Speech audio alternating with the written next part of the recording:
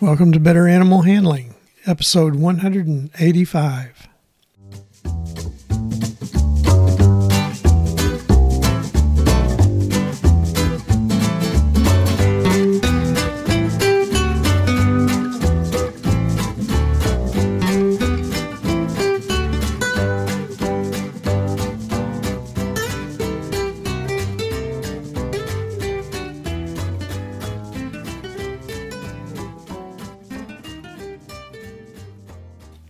From the center of Missouri, USA, I'm C.B. Chastain, your guide to better animal handling, and Abby, my cattle dog and in-training co-host.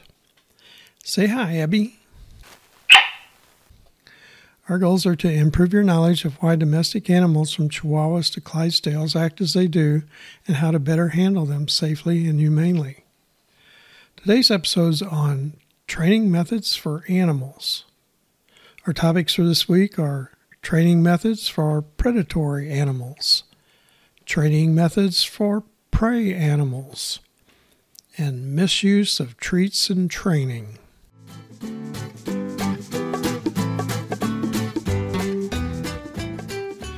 Training animals to be handled should be the major part of preparing young animals to become socialized with humans.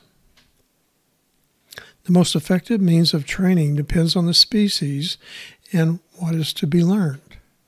Success at training is dependent on animal genetics, observational learning from its mother, and the quality of handling it receives prior to puberty. The foundation for success at handling and training animals includes selection of a young animal that is an offspring of parents that have been willingly receptive to their own training, a mother that has been properly socialized to humans and is quietly handled in the offspring's presence, which provides for observational training of the offspring, and also gentle, repeated handling of the young animal during its critical socialization period. Either positive reinforcement, which is adding a reward such as food treats, or negative reinforcement, which is removal of a noxious stimulus, are used to instill trained behaviors. The timing of either reinforcement is critical. They should be within 3 seconds of the behavior to be reinforced with a treat or discouraged with a reprimand. Late negative reinforcement becomes simply punishment, which can lead the animal to becoming aggressively defensive or developing a helplessness attitude that inhibits further learning.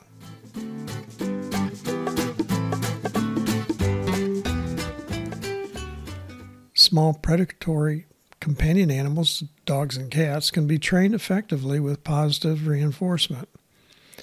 Their natural behavior is to investigate or hunt sources of food, and then be rewarded by food when the hunt is successful. Misbehavior within their social group is corrected by immediate warning, a growl or hiss, followed, if needed, by a sharp, brief, vocal, or physical reprimand by a more socially dominant member of the group. The reprimands must not be injurious, and proper timing is essential. The most effective handlers emulate this with food treats for desired behavior and sharp, brief reprimands, vocal or physical, such as a tug on a training collar when needed for inattention or misbehavior. Treats for positive reinforcement of dogs should be about the size of a pea to a grape and able to be eaten quickly. It should be a treat that the dog does not get at any other time. Food treats should be gradually supplanted with tactile and voice rewards, particularly if the dog is to become a working dog or a guardian or a support companion animal. Adversive behavior are commonly associated with shock collar training.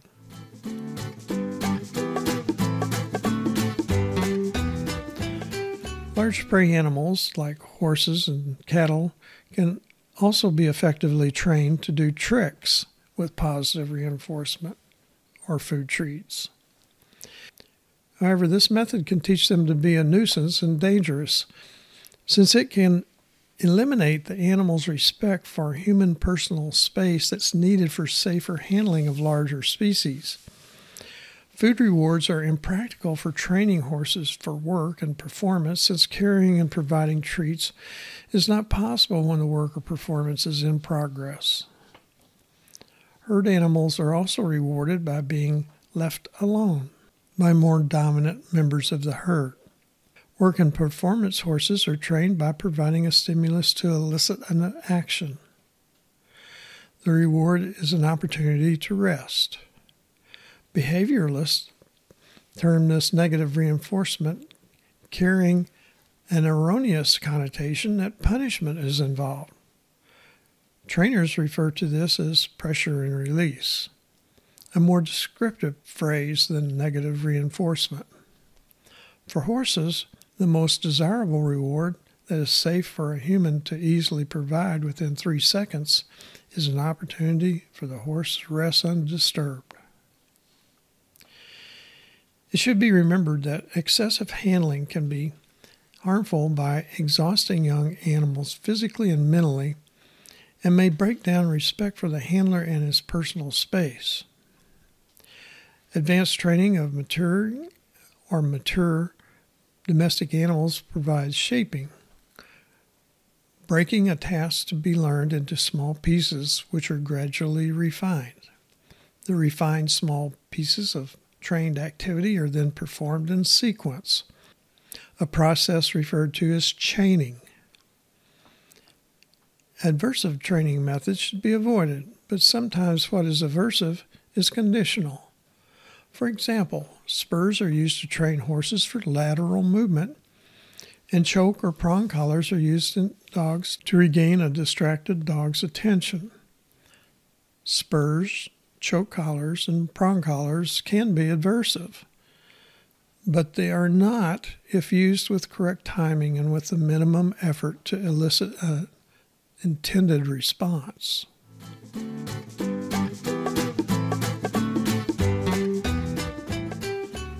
Counter-conditioning is rewarding no response. Counter-conditioning is useful in training animals to accept something that might otherwise cause a fearful reaction. Counter-conditioning is beneficial in training dogs and cats to accept veterinary hospitals, veterinary examinations, nail trims, blood collection, injections, and transport crates. Rewards are typically highly desired food treats, such as chicken or turkey baby food, peanut butter, or squeezed cheese. Habituation and desensitization are similar training methods. Habituation is providing a steady stimulus that causes an undesired response until no response occurs. Desensitization is using a repeated stimulus with increasing intensity until no response occurs. Habituation and desensitization are often used to eliminate a flight reaction to a fearful stimulus in prey animals, particularly horses. Another technique called flooding is used to habituate or desensitize an animal by rapidly presenting several stimuli until mental exhaustion and no response occurs. Flooding is used in colt starting contests to demonstrate rapid results for entertainment purposes, but flooding by itself is a poor training technique with short-lived results.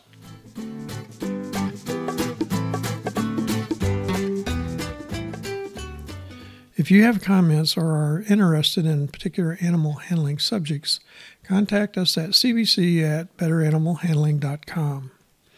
Now let's recap the key points to remember from today's episode. Positive reinforcements, treat rewards, work well for training predators such as dogs. Negative reinforcement, also called pressure and release, work best for training prey animals to work, such as horses.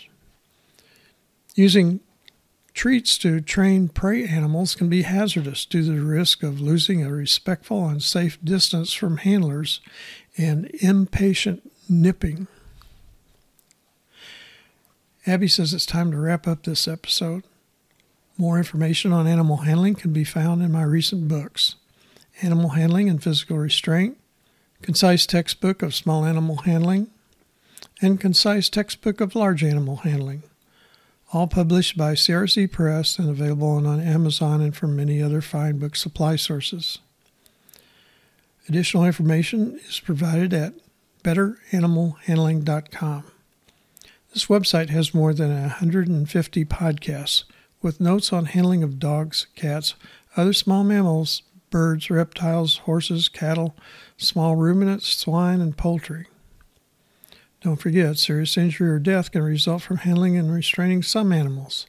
Safe and effective handling and restraint requires experience and continual practice. Acquisition of the needed skills should be under the supervision of an experienced animal handler. Thanks for listening. Abby and I hope you'll come back next week when I'll talk about the natural behavior of reptiles. Hey, Abby, do you know why reptiles have so many scales?